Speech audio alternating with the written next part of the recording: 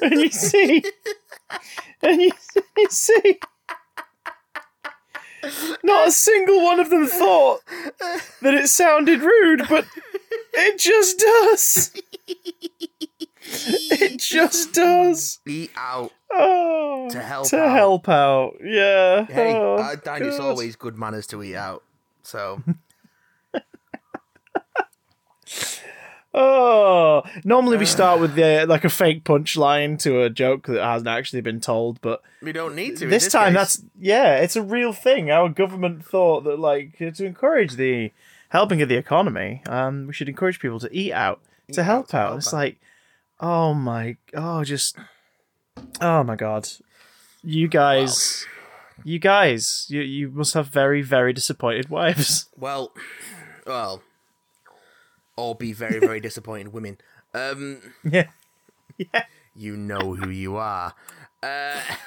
Oh dear. So, Welcome everybody. hello, welcome to year 78 of the Plague Millennium.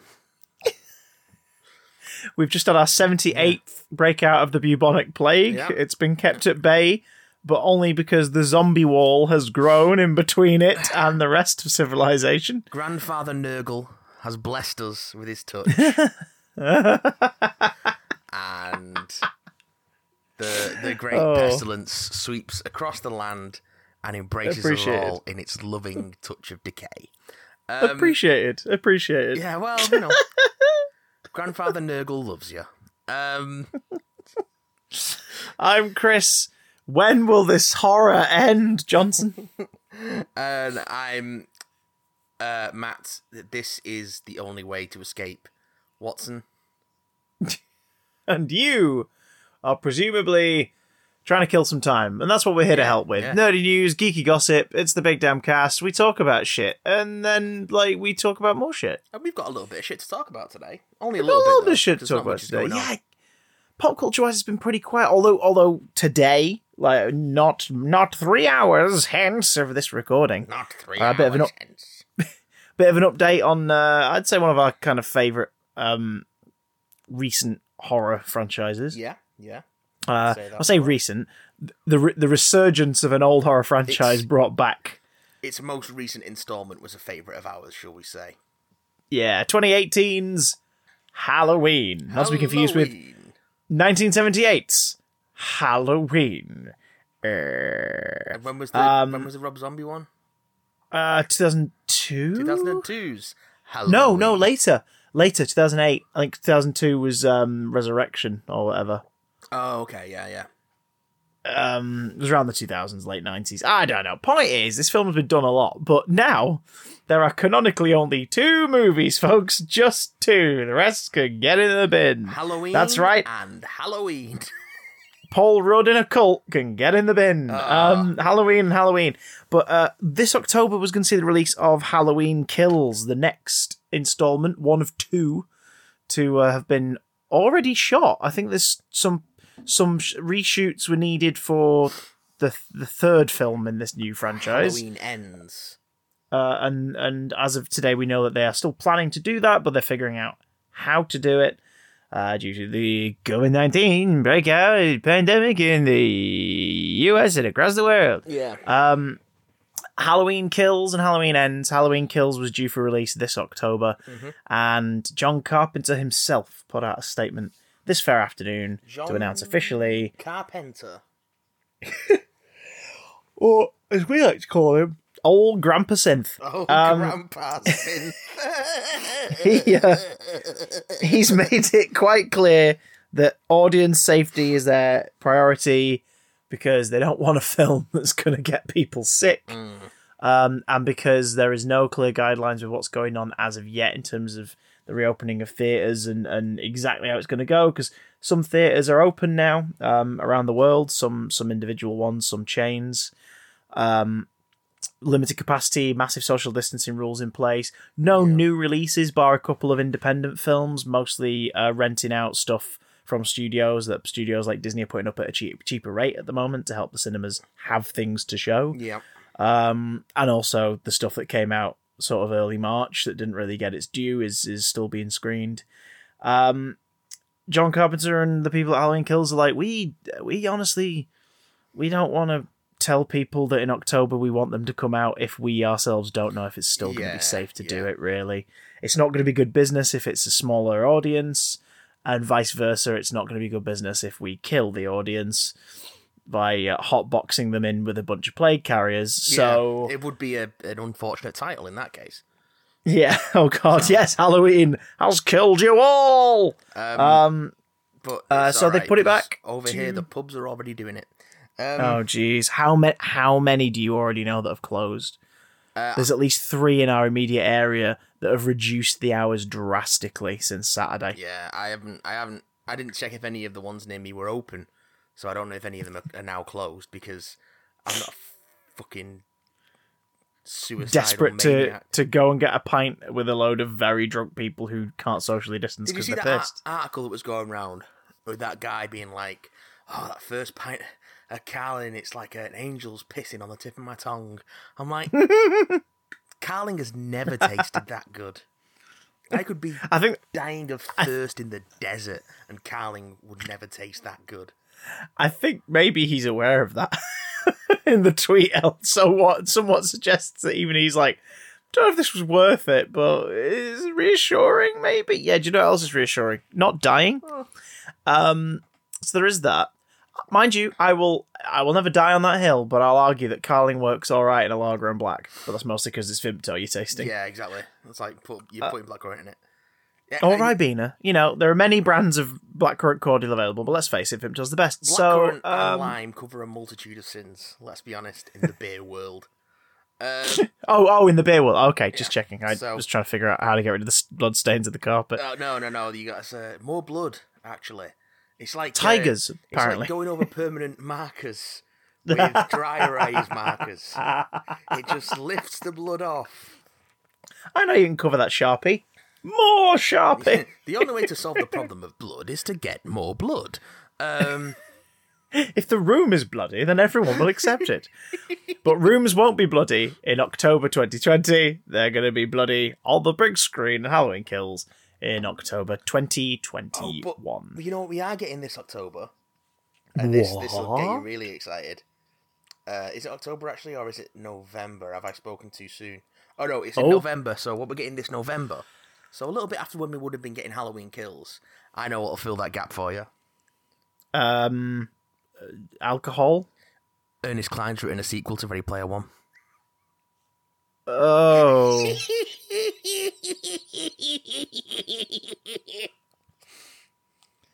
Oh, yay. Oh, God. What, that book that basically makes even nerds who read it go, we don't deserve to inherit the earth. We deserve all of that pocket money bullying that the movies depicted us as going through. We deserve it. This is awful. Ready Player 2 releases on November 24th, 2020. No plot synopsis as of yet, but there is a cover. Yeah, it's just big old blocky teal turquoisey letters, sort of in the style of the original paperback cover of the first one. And there's a rupee in the middle of the O of 2, so it's like a Zelda, maybe.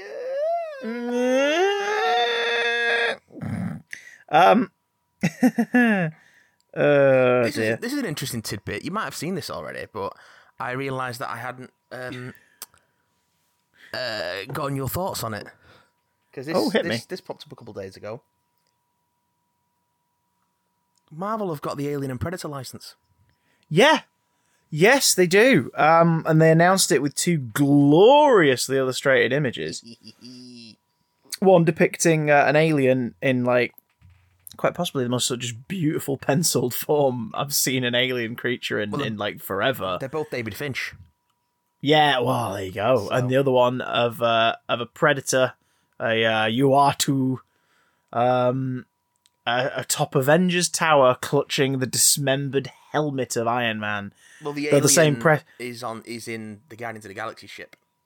Is it? Yeah, because it's in the Benatar or the Milano. It's got. I can't remember whichever one they've got in the comics at the moment. It's got Star-Lord's Walkman in the foreground. Oh, that's cool. The same article announcing it also said that we are not crossing them over with the Marvel properties. We're just commemorating, welcoming them into our publishing family with these specially commissioned images. Yeah.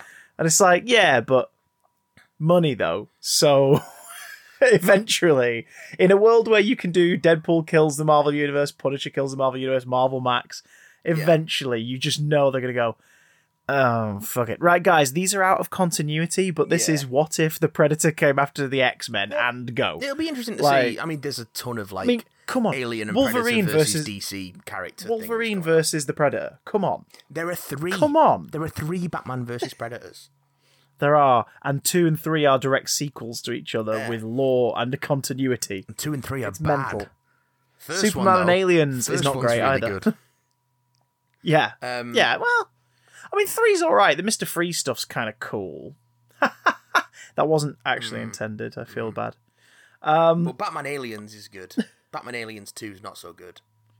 No. I've not read Green Lantern Aliens because it's Kyle Rayner, and who gives a fuck about Kyle Rayner? Hey, he's an illustrator. Now you like him, right? Because he likes cartoons. Okay, cool. Like that other green hero in the 90s. Do you remember that guy? He liked cartoons too. You like Kyle Rayner now, right? Okay, but who's the Green Lantern you'd rather spend less time with? Kyle Rayner or Guy Gardner? Kyle Rayner. Yeah, fair enough. At least Guy Gardner's an entertaining prick. Yeah, Guy Gardner's not a good character, but at least he's entertainingly bad. He has a stupid haircut and he got punched out by Batman. Stupid haircut.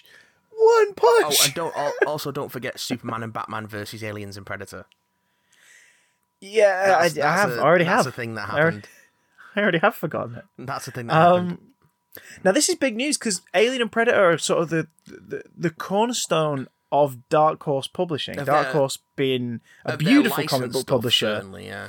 Yeah, whose main successes have been in their licensed titles. The franchise legacy books and I think their biggest new continuities. Their biggest non-licensed thing is probably Hellboy.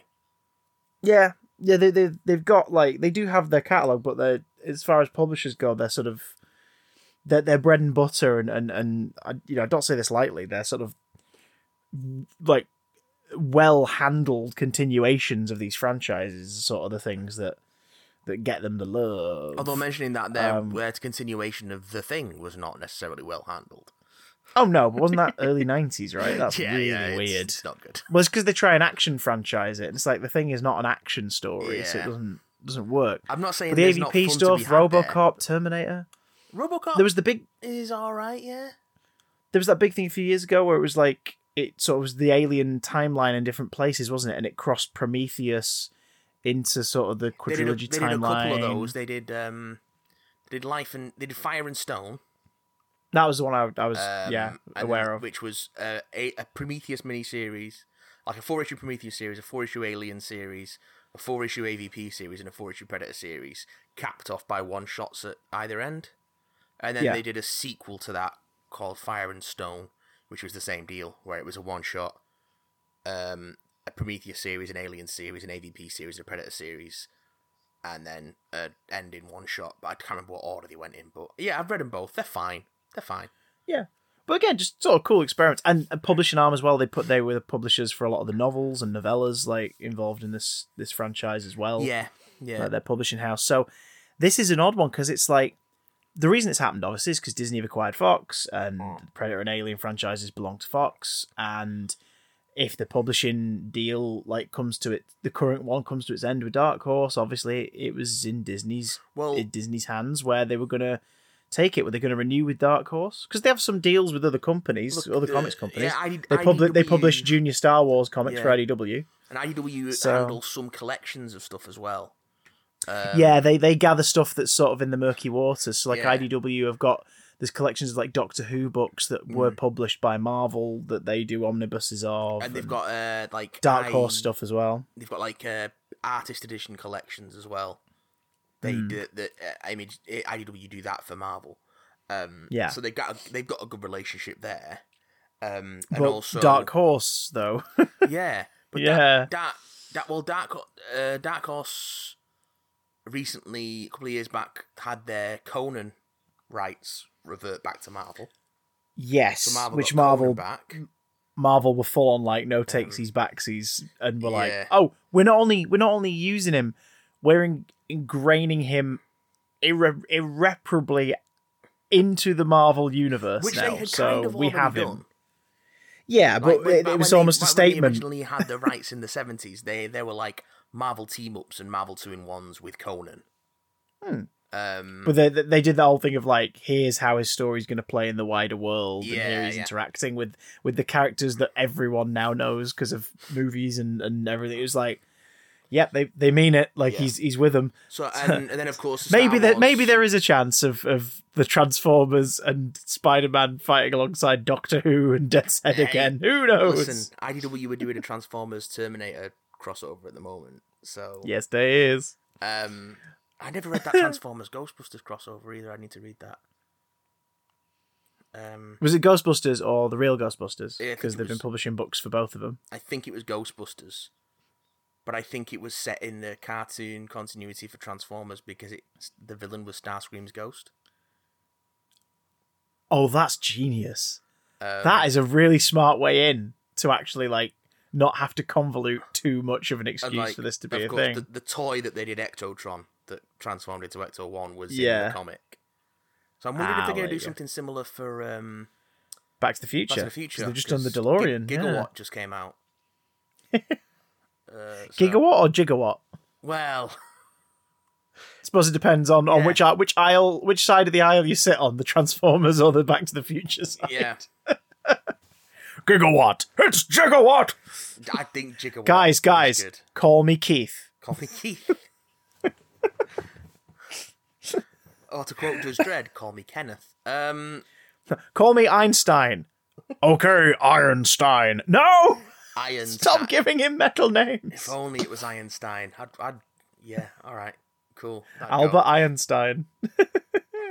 Um, So this is yeah, it's big news, but it's like we have yet to see what will come of it. But Marvel Comics have been doing some pretty solid Star Wars stuff for the last 5 years. Yeah. So and of course, what they did I'm with game. Star Wars and Conan is they repackaged and re-released all of the Dark Horse material as Epic collections.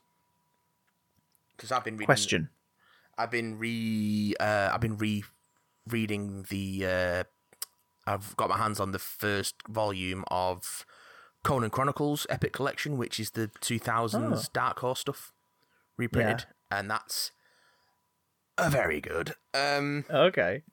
Do you think Marvel rather Disney, are going to purchase Dark Horse and make Dark Horse like one of the publishing arms of Marvel? No, because the dude who owns Dark Horse, whose name escapes me right now, is very Einstein. Einstein is very like pro indie. Like he's Okay. fiercely indie and has resisted attempts to acquire Dark Horse before. So Okay, fair enough. I don't think they need I just to wonder worry whether or about not they were going to become like a Vertigo or that kind of. that kind of Well, I think sidearm. the difference is I think Vertigo were always part of DC. Yeah. That they were spun off What's- from DC in the same way that Epic was spun off from Marvel. Yeah, who is it? Epic? Who's it who published Kick-Ass? Was that Epic? That was Icon, which was a creator-owned imprint under Marvel There we go. for a while. It's what Bendis did Powers under as well. Oh, right. Until Sony were like, no, that's ours now. Yeah, and then We own Powers. And then Mark Millar Made Millarworld. self-published after that. Yeah. Which made it easier for you to avoid him, because you just like, I just won't buy any books with Millarworld Yeah. That's in the easy. top corner. Easy enough. But it's not like I was going out of my way to get Icon books anyway. But did I tell you that Marvel have also got some 40k comics coming out later this year? They're doing Warhammer? Yeah. Oh shit! When did that license get acquired? The first one's out in October. Under the guidance of Kieran Gillen. Right, now Kieran can do mythology. But he can do mythology so well. He's also a 40k player, so... And there you go. Oh my god, yes! Because when he announced it, he was like, well, some of you have asked me what would be the thing that could bring me back to Marvel. Because after he left the Star Wars ongoing, he's not worked for Marvel since. And he was like, well, it's this. And shared the first cover of Warhammer 40,000, Marneus Calgar. So it's all about the Marneus Calgar. It's all about the chapter master of the Ultramarines. Okay. So, you're losing me, but it'll come to me. It's a weird title to like drop people in with, because like they're look. Everyone's just gonna call it Warhammer 40k though. They're gonna because you look at it, and you're like, how do you fucking say that? Like so many. Like this. Warhammer 40,000. The 40k book. The 40k book. But it looks, I'd be up for that. It looks surprisingly bright for a 40k thing. Well, the shifting mediums, like maybe just visually they're like, we're going to try it this way. We're going to try it with this style from the off and see where the stories take us. But that's which I kind of get. Oh, Matt's whipping out his big old. It's too big for my screen. Chunky thing. That's the cover artwork from Jason Burrows. That looks good. So that looks really cool. Wow. Yeah, Marvel really. You know what? Because of the brighter colours, it's sort of making the domed helmet thing stand out a bit more. I'm getting Fallout vibes. Yeah, I can see that. Yeah. All that powered armor thing kind of goes back to Starship Troopers. Like that's its common ancestor, the novel, not the film. Yeah, which is way more nowhere near as good as the film. It's nowhere near as good as the film because it's actually fasci instead of satire fasci. Yeah, I'm doing my part. but very influential on sci-fi. So yeah, Marvel really going after some licenses recently. Well, Disney, probably, I should say, going after some licenses on Marvel's behalf. So it's interesting to see what because it's now things are ramping back up and they're releasing books again. It's just interesting to see what they're gonna do because they're kicking into their Empire event. Yeah, this is the first. So all I know about it is Dan Slott's co-written it, and after in Spider Island. And Gauntlet and like all these, sort of events within Spider-Man. When I found that out, I was like, yeah, it's about time. Like, it's about time they gave Dan a stab at Dan a slot with the. I think it involves the with the crossover events. It involves the Kree and the Skrulls. Yeah. And there's I watched Captain Marvel again tonight, as by sheer coincidence. It's a good film. It's a lot of fun. Yeah. And there's a major involvement from the Fantastic Four. So it makes sense that Dan Slott will be writing it. And also he's handed off Iron Man now. So I think he's just working on Fantastic Four. That makes sense. That was always his dream, though. He always wanted to work on Fantastic Four, so... I mean, who doesn't? Like... I still maintain that that's the reason Bendis went to DC. Because he didn't get Fantastic Four? Because he didn't get FF. Possible. Possible. I still believe that in my heart of hearts. Because it's the only thing I can think of, like... Because he had the run of Marvel. He could do whatever he wanted there. They basically had given him the keys to the kingdom. They let him take over X-Men for crying out loud. He's like, I spent 10 years he did a pretty good Avengers. job with it. I liked his X-Men stuff. People don't like it because people don't like Bendis, but I think the only thing that he could have done was like, okay, what have I got left to do at Marvel? Fantastic Four. Or you can't do Fantastic Four. All right, I'm off. Because I haven't done anything at DC, and I'd love to write the DC characters. So, again, this is all just speculation on my part. But I truly believe that Bendis not being able to take over FF or bring back FF even, was the reason, or one of the main reasons that he went over to DC. So. Yeah. So, but hey, dude's got the keys to the Superman car, so. Yeah, and has started doing some more Batman stuff, so. As well as sort of revitalizing Young Justice and the Wonder Twins. Yeah. So, oh shit, I saw that. I've not read any, but I've not read any of it. I hear mixed things about it because you always hear mixed things about Bendis stuff. Because some people and the love Wonder him, Twins. some people hate him. Wonder Twin powers activate. Form of Bendis. Some people. I think Bendis has got similar criticisms as that are often leveled against Joss Whedon. I don't mean like he's a prick the thing. sexual impropriety or anything. That's not a thing I've heard No. about Brian Michael Bendis. But I think in terms of the way he writes, I think you get similar criticisms leveled in them. Is like you either get you tend to get all his characters sound the same and all his dialogue sounds the same, but then by the same token, the people who like it go, "Oh, I love the way the dialogue flows and the way his characters talk." Yeah. So I feel whenever I'm reading one of his books, it feels like it's under a showrunner. Yeah, and I don't mind that because then when they're self-contained books, yeah, and you're just dealing with your core cast of that book, it flows really nicely for me. Yeah. Like I quite like New Avengers because everything about what happened in that run felt self-contained. Yes. And I quite liked his Avengers run at that point. The Heroes Reborn, not Heroes Reborn. What was it called? Heroes Return. No, Heroic Age.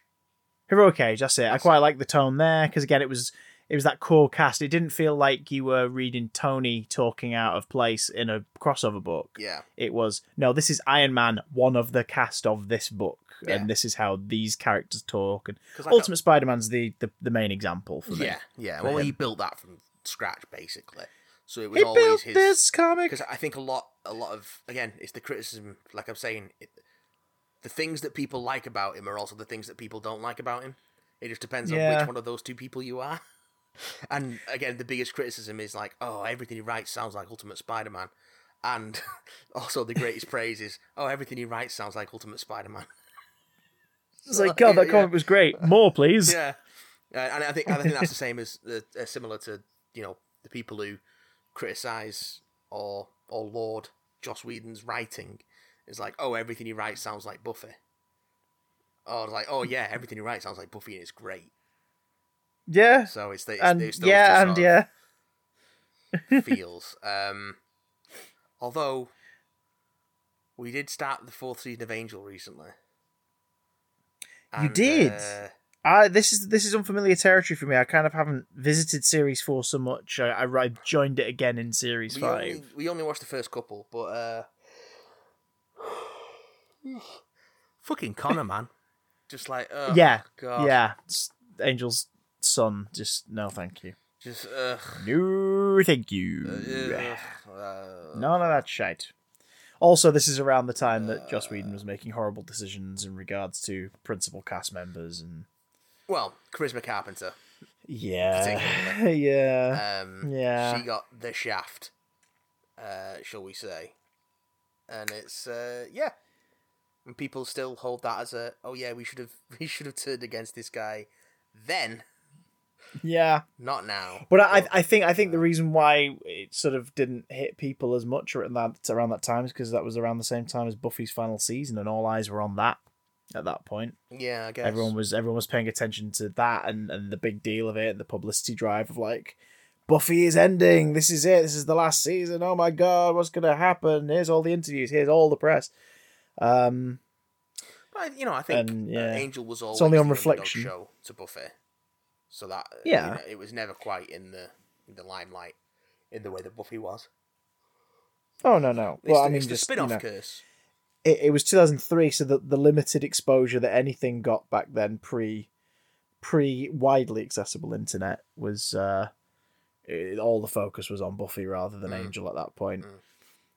So people probably weren't really paying attention to it. They were just like, oh, Chris Carpenter's leaving. Oh, that sucks. Oh, no. Back when we were ruled by magazines.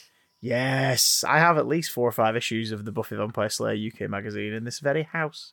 Published by Panini and Titan, which I always thought was weird because I was like, they're 2 different companies, right? But I think one of them was like, because it was basically compiling shit from American magazines into a UK magazine. So I think one did that and then the other published it. But it was like, fair enough. Tanina and Python. Do you know what else Disney have acquired that, much like the works of Bendis, seems to be getting reevaluated and suddenly criticised all of a sudden, despite the fact that it's been around for 5 and a bit years, and like the criticisms all seem to be leveled against an imaginary take for some reason. Hamilton came out on Friday. I've still not watched it. I'm not going to say anything about specifics, but I'll say this. I've avoided everything about Hamilton over the years for 2 reasons. One, when a musical gets big, I flash back to when we were in college, and maybe I'm speaking out of turn here as a performing arts student, and I'm yourself as a musical theatre student. You're but probably not going to be speaking out of okay. turn, so...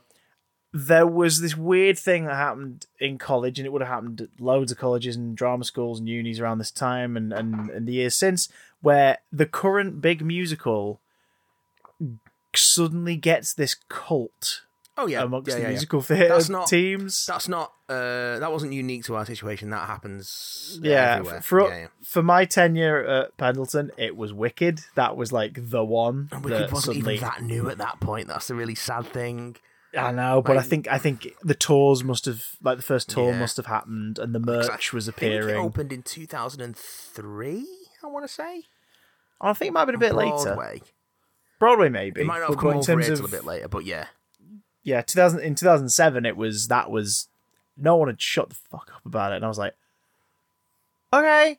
And I was already in that point in my late teens where I was like, if someone keeps having a go about a thing, I just automatically am like, piss off with that. Shut up, please. I mean, it has got a couple of bangers in it, but it's not perfect. It's got a couple of bangers, but having seen it about 4 or 5 years ago, I can say, I thought it was, the way I described it that night was, it's the X-Men Origins Wolverine of musicals. It's a backstory I don't need to know. That's harsh.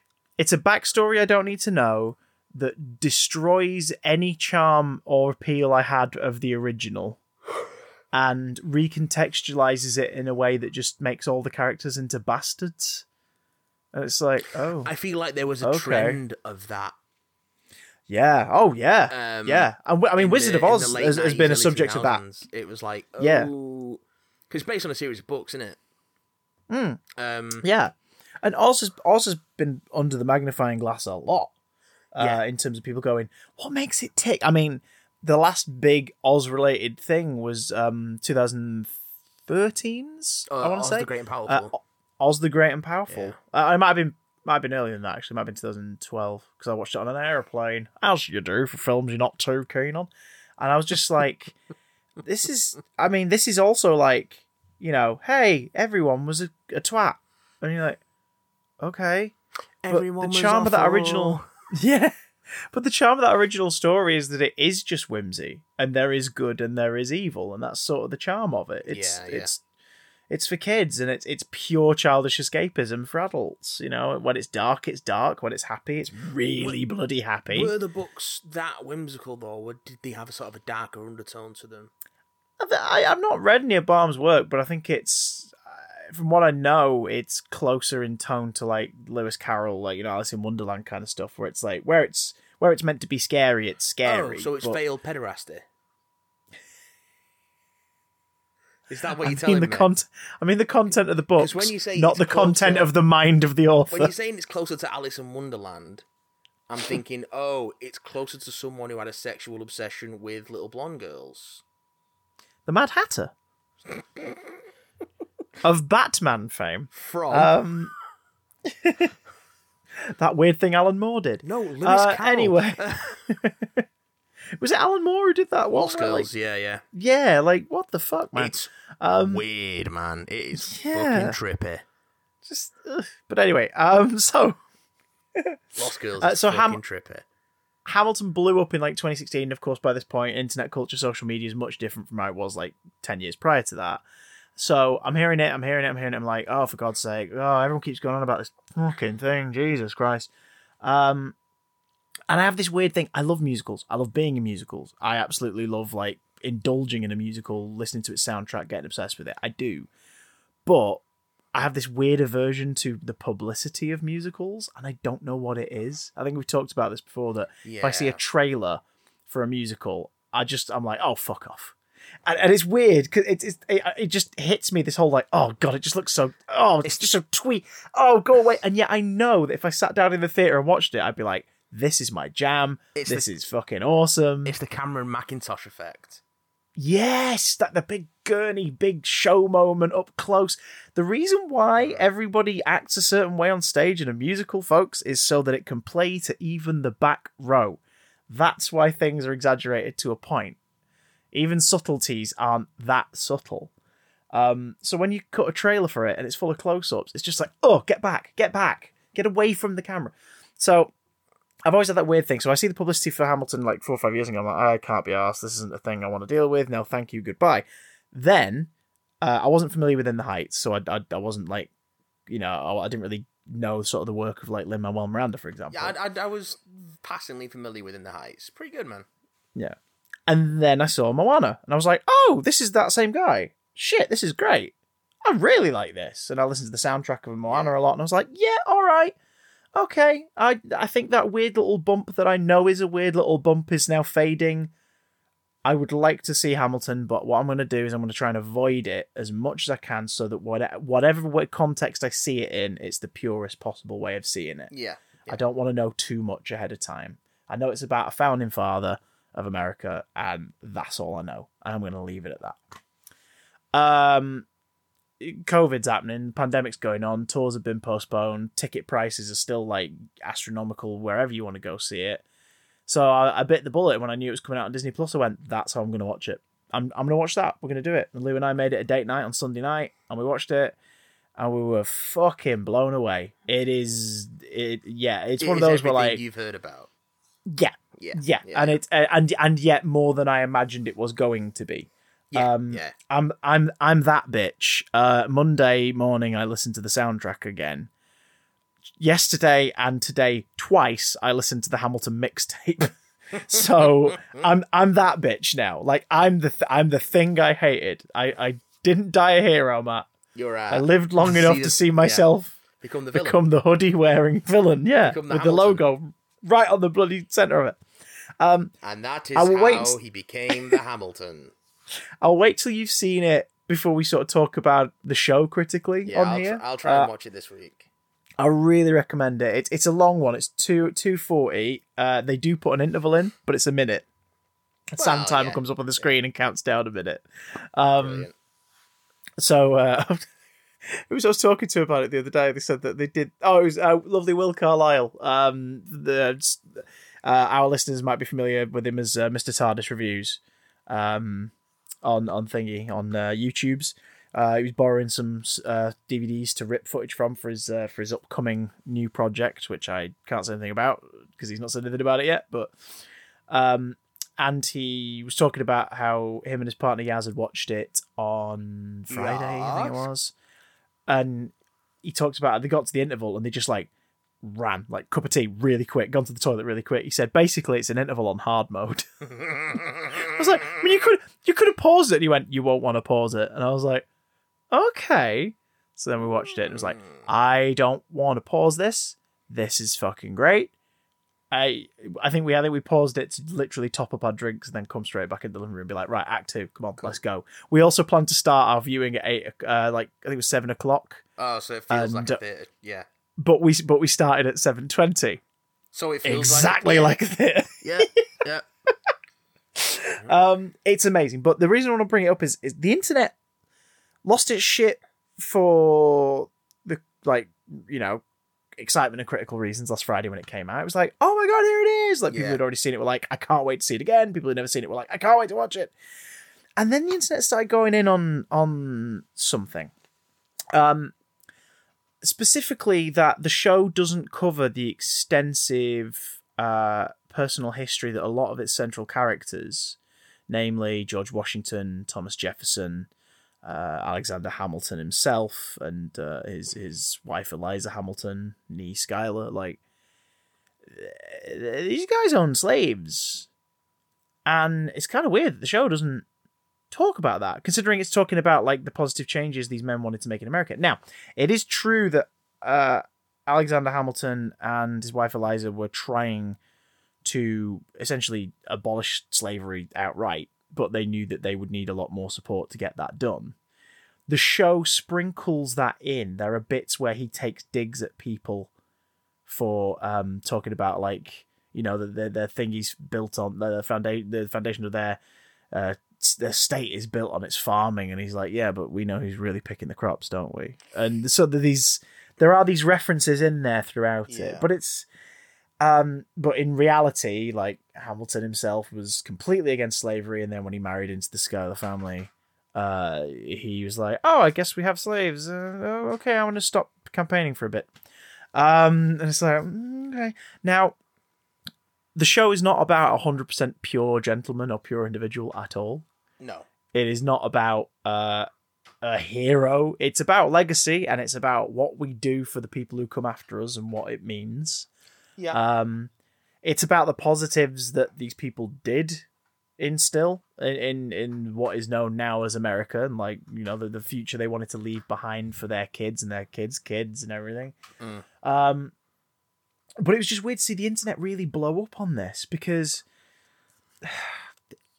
it's been around for years. The show's been around. It was like workshops in 2013, off Broadway 2015, Broadway end of 2015, and has been around ever since. I think it. So it's odd that people have an issue with it now. I think it just speaks to the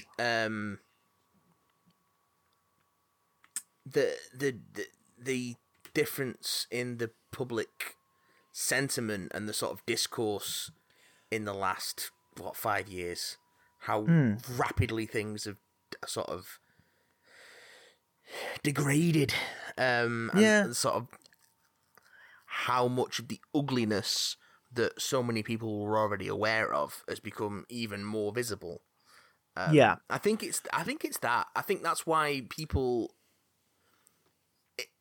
anything that is put in front of people now is going to get put under that same lens, and things that would have not raised an eyebrow 2 years ago are now going to have people thinking more, and I think that's a good thing. Like, oh no, absolutely, I agree. The mindset is absolutely in the right.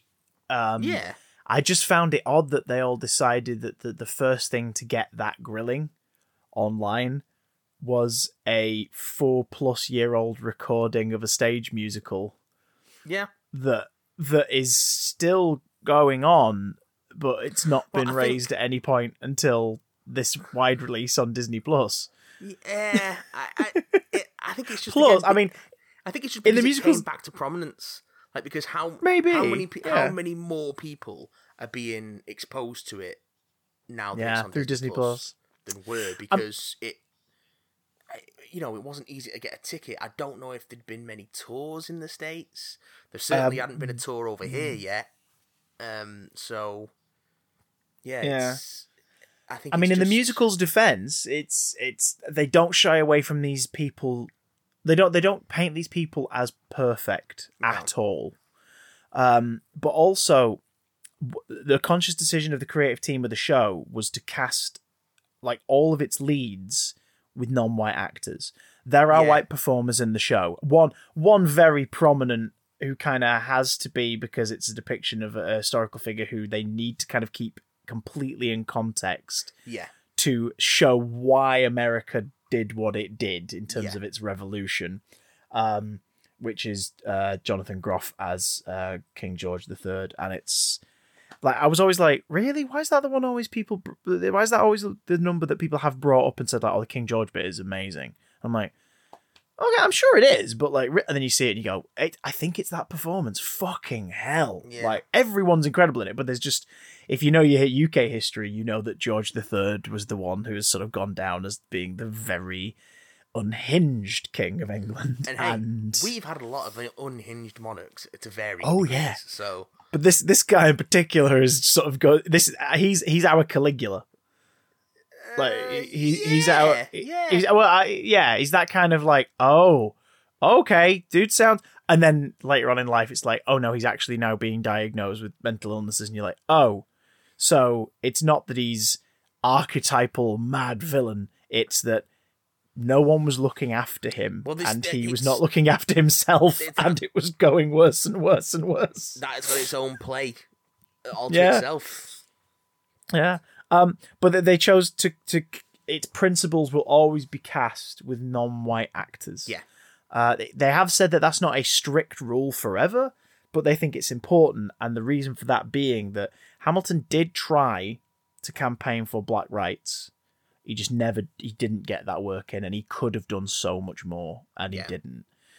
After his passing, his wife, she kept going and campaigning for it. Mm-hmm.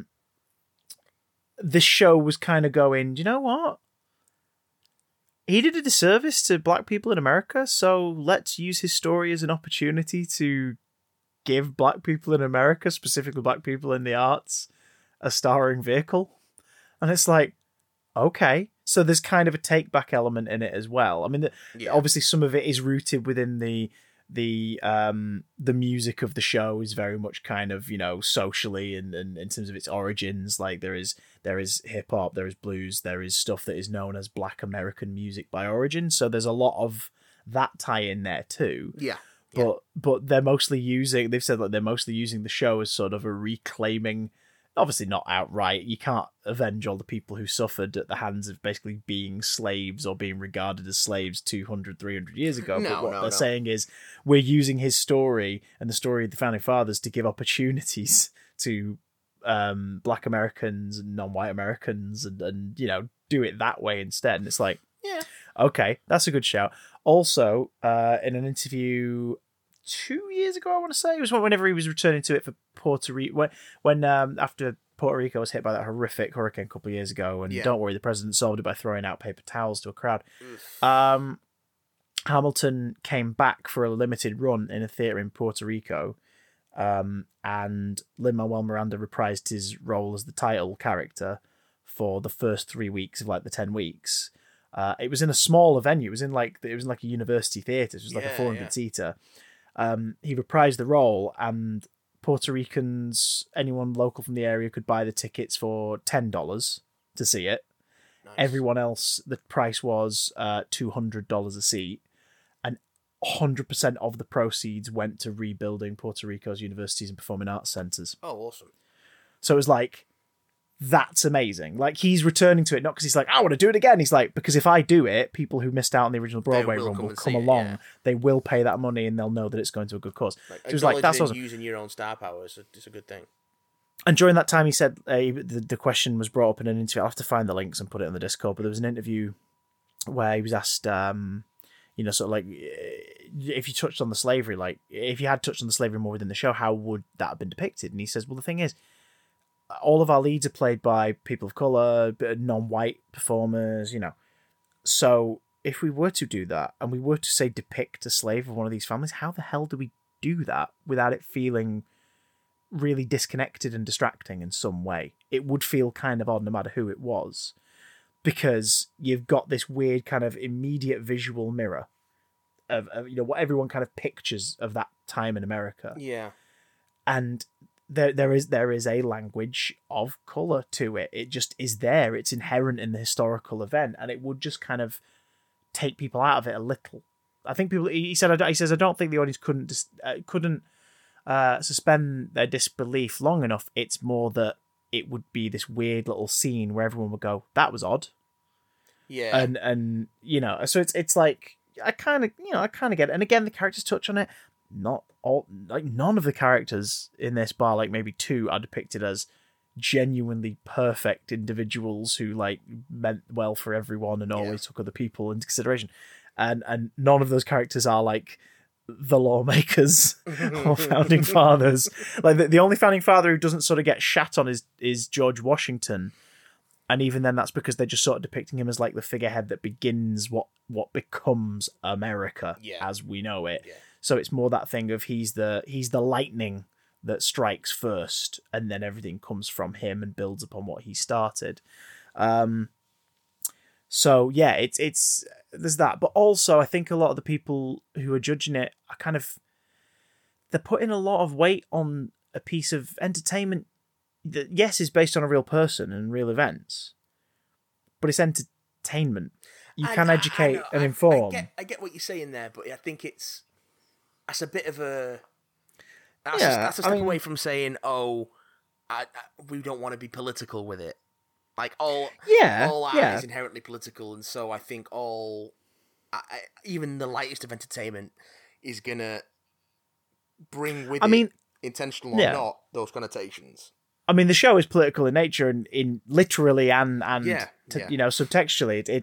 It's about, like, the second act goes into the forming of the Declaration of Independence and America's banks and finances, and where the money goes and where it's come from, and how the House then divides and the presidential runs begin, and why there's a conflict of interest within the government, and that stuff is in there. But I just think the focus of the story, the running theme in it, is the life of this one guy, and his marriage, his politics, and his sort of, spoiler alert for a dude who lived hundreds of years ago, like, the events that lead to the end of his life, and the man who he keeps bumping into, his political friend and sometime rival, Aaron Burr. Like, it's about them. So that's the focus of the story. Yeah. So I think if it were a mini series, I think if it were, everything, including sort of the depiction, the reality of slavery is brought into complete focus in the book that this musical is based on. It was based on a historical, like, encyclopedia and biography that came out in the early 2000s. So it's sort of, that stuff is out there. So what I'd say is, if anyone really is still kind of reeling from it in that way, like, the stuff here that they could have touched on and used the platform for, I just encourage you, don't bemoan these guys. It's a musical that's been out for years, and I think that's the difference. It's not doing any damage. It's just not touching on something that maybe it should have done. I think that's the again, we've talked about this. It's all right to like something. You just got to acknowledge any problems that it has. Yeah, the musical doesn't say that these people are. Yeah. But there were more shortcomings that it could have talked about. But the OG book does it in depth. So, I mean, seek that out if you want to learn more about it. Because, again, the other kind of slightly more facetious but still sort of funny take on this is, guys, if you think that they weren't doing the story justice, wait till you find out that these people weren't black and didn't sing all the time. Because it's like, it's a different medium, and it's an adaptation. That some of their history, some of their personal stories are changed for the sake of of romantic narrative and things like that. And I mean, there's a whole thing where one character's married to one person and writing letters to another in a way that suggests there's an unrequited love there, which is purely fan fiction. Like, it is historical fan fiction. Yeah, and that's But what is weird is the Tumblr obsession with the Hamilton versions of these fictional... the fictional Hamilton versions of these historical people. Don't go looking into that. It's fucking weird. Anyway, I recommend Hamilton. I think you should watch it. I think you'll be off your tits with happiness. I think I'll try and get to that this week. And what's kind of nice is, as well, because it is not a musical that you or I are going to see a chance of getting in at any point, probably ever. You don't get that weird little... Yeah, well, just in general, like, it's when you see it, you'll be like, "Oh yeah, no, that there is no role for me here. There is no role for me unless I'm in the ensemble." Yeah. I thought you were seeing it. I was like, "Oh no, being in it, no, totally, yeah." But I get this, and I know the performers do it. I'm sure you do. Where you see certain shows and you go, "Fuck, I'd love to do that one. I'd love to be in that one. Oh my god." And you sort of go like, "Oh shit, I'd love to." Oh god, no, I can't even think about it. It's making me annoyed that I've not done that show. Or like, the auditions didn't come over here. I'm really annoyed about it.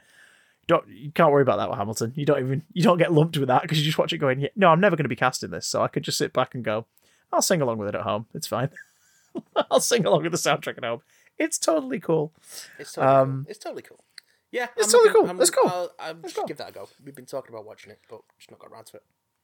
And Daveed Diggs is a fucking marvel. He's so good.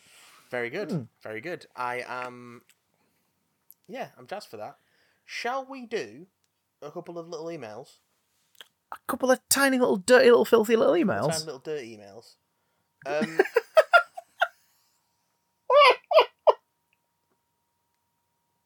You said that without flinching. Couple of Tiny dirty emails. little dirt mails. Oh no, Harry. This one comes in from Dan. Dan man. Dan the kneecap man. He says, Matt.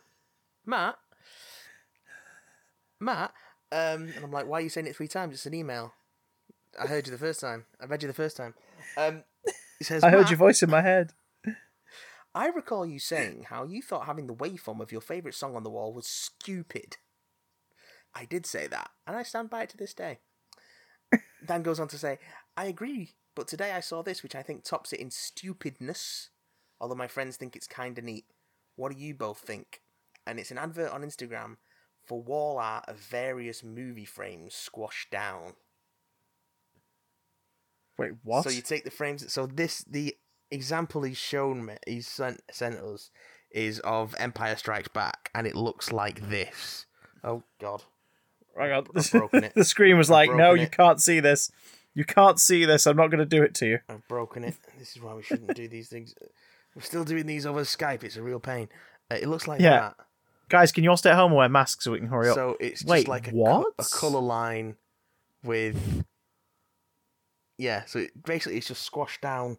So it's a line, and you get the sort of the main colours of the frame as very slim lines.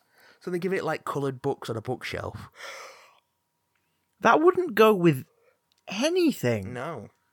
Like the only way that works is if you were in a relatively clear room, like with very minimal furniture, and the other 3 walls are just purely like white or off-white, and one wall looks like that.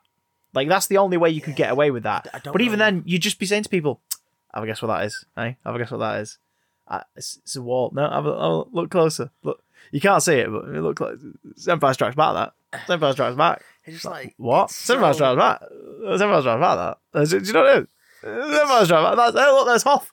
There's the Hoth bit. You're one step away from it. Like, this is deconstructed burgers.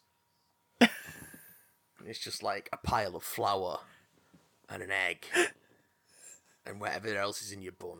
Like the ingredients of a brioche and then just raw ground beef. Just sat in the middle of the plate. It's like served to you. This is decent. Oh, well, it's the only way to experience burgers because you just get all of the flavours separately and you can bind them in your mouth. It's like the wall art equivalent of that. It's like, who wants to see their favourite film squeezed down to individual millimetre thick colour stripes? What's that? Who's that for? Who's that for?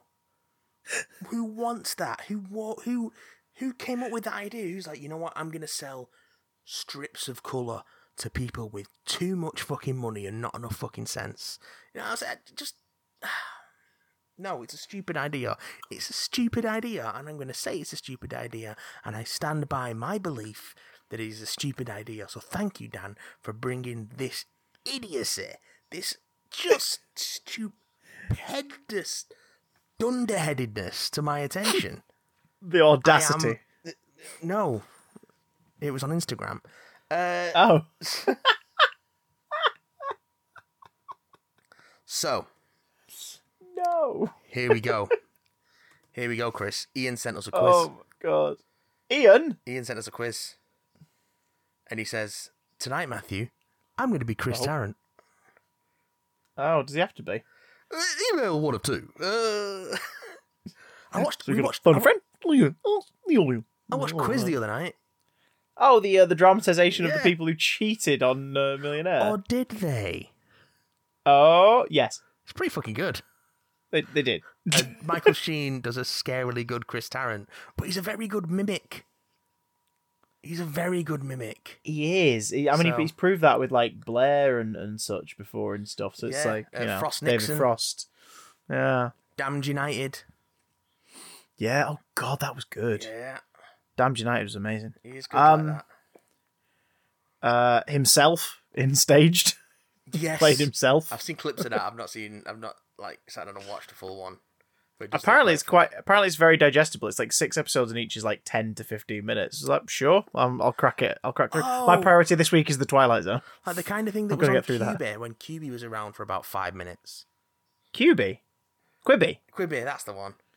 Quibi's the sequel. QB's the sequel. Ain't gonna be no 4D sequel. films.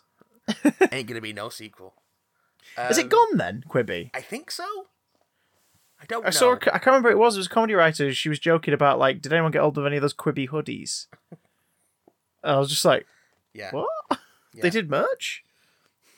Quibi, baby back I don't ribs. know who Quibi was for, but it wasn't for us. Was Quibi the one that was vertical, like Snapchat or TikTok? Yeah. Why? So it was like Why? short form TV episode shot in that format. Why? Because you know they would have had to have shot it in wide, but shot it with the crop in mind. Oh my god! Anyway, Ian's got some. Why? Ian's got some questions for us. It says, What did you do to Quibi? email one of two. Do-do-do. So, as you both already know, I started asking a few questions on the Big Damn Casting stream, so here are the first 5. It's easy to do, Chris Tarrant. You just do random inflections and bring every end of every sentence up like this. We'll get to the rest of the email after the break. Email 2 will have the answers after you've tried to answer all of them. You might want to get a pen and paper. Oh, shit. You don't Okay, need to. You don't need to. Oh, okay. Question 1. What, starring Patrick Stewart, did Matt not want to touch in case it gave him a rash?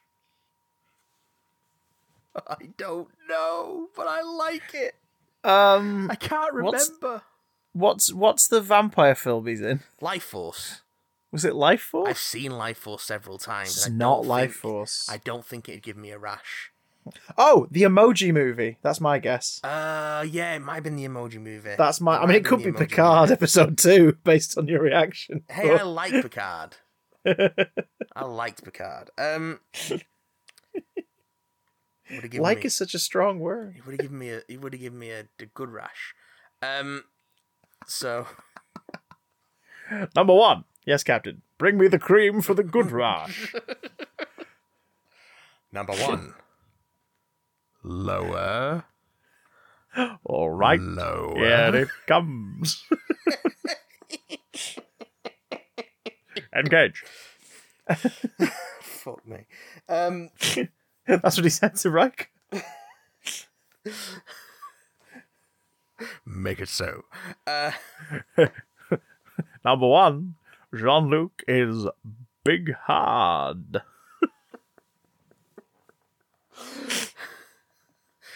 Shorty, wanna fuck? Straddle me like one of your chairs. Swing your leg over and play me like a trombone. So yeah, we're gonna go with we'll go with the Emoji Movie. Oh god, Emoji Movies, I guess. Yeah. Question 2. What were the last episodes put on the Tumblr? Or last episode put on the Tumblr? Before we Would've been a abandon while back. Tumblr to its hellish fate. I'm gonna say somewhere Yeah. in the When we were- 20s, once we- 27, 28 maybe. Think in the 20s, possibly. Yeah, once they stopped us posting boobs on there, we just stopped posting all the boobs Yeah, on there that we used to post on there. Like, Tumblr is no fun without the boobs. And that's the Tumblr's truth. no fun without the The boobies. Boobs. I'm gonna say 28. I think we would have got a little bit further in, possibly. So I'm going to say 35. Okay. Not too far from you, but I think Okay. about 35. Who out of this list of 6 real people was the first to get a big damn thumbnail? Was it Stan Lee, Jenna Coleman, Donald Trump, James Franco, Taika Waititi, or Spike Lee? Donald Trump. I'm going to say Donald Trump. I believe it was very early on as well. And, Yeah, it was the. We both regret it. Yeah, it was the real life supervillain episode. It's like Yeah. number 6 or 7 or something. Really Yeah, early on. It's really early because it It's was early on. before. Because we started in the summer of 2016 and he was elected in November. So yeah, it was before he was president. yeah. The 2-part series Rita Capaldi reviews of Series 8 and 9 of Doctor Who had what full titles? I know the second one was Throbbing Pete Meat. And the other is Bulbous and Sweating. Bulbous and Sweating. Yeah.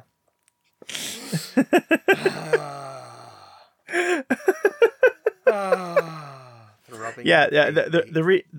The Rita Capaldi Part 1 Throbbing Pete Meat and the Rita Capaldi Part 2 Bulbous and Sweating, I think it was. Oh, that's good. That's good. I like it. And question 5. In the Big Damn Channel, Welcome to the Big Damn Channel video, what did Chris say that Matt would allow us to do? What did you say that I would allow you to do? Knowing me, something like Allow You to Live or something like that. That was the one with the fart, wasn't it? No. No, the Welcome to the Big Damn Channel is it's you and me in this office.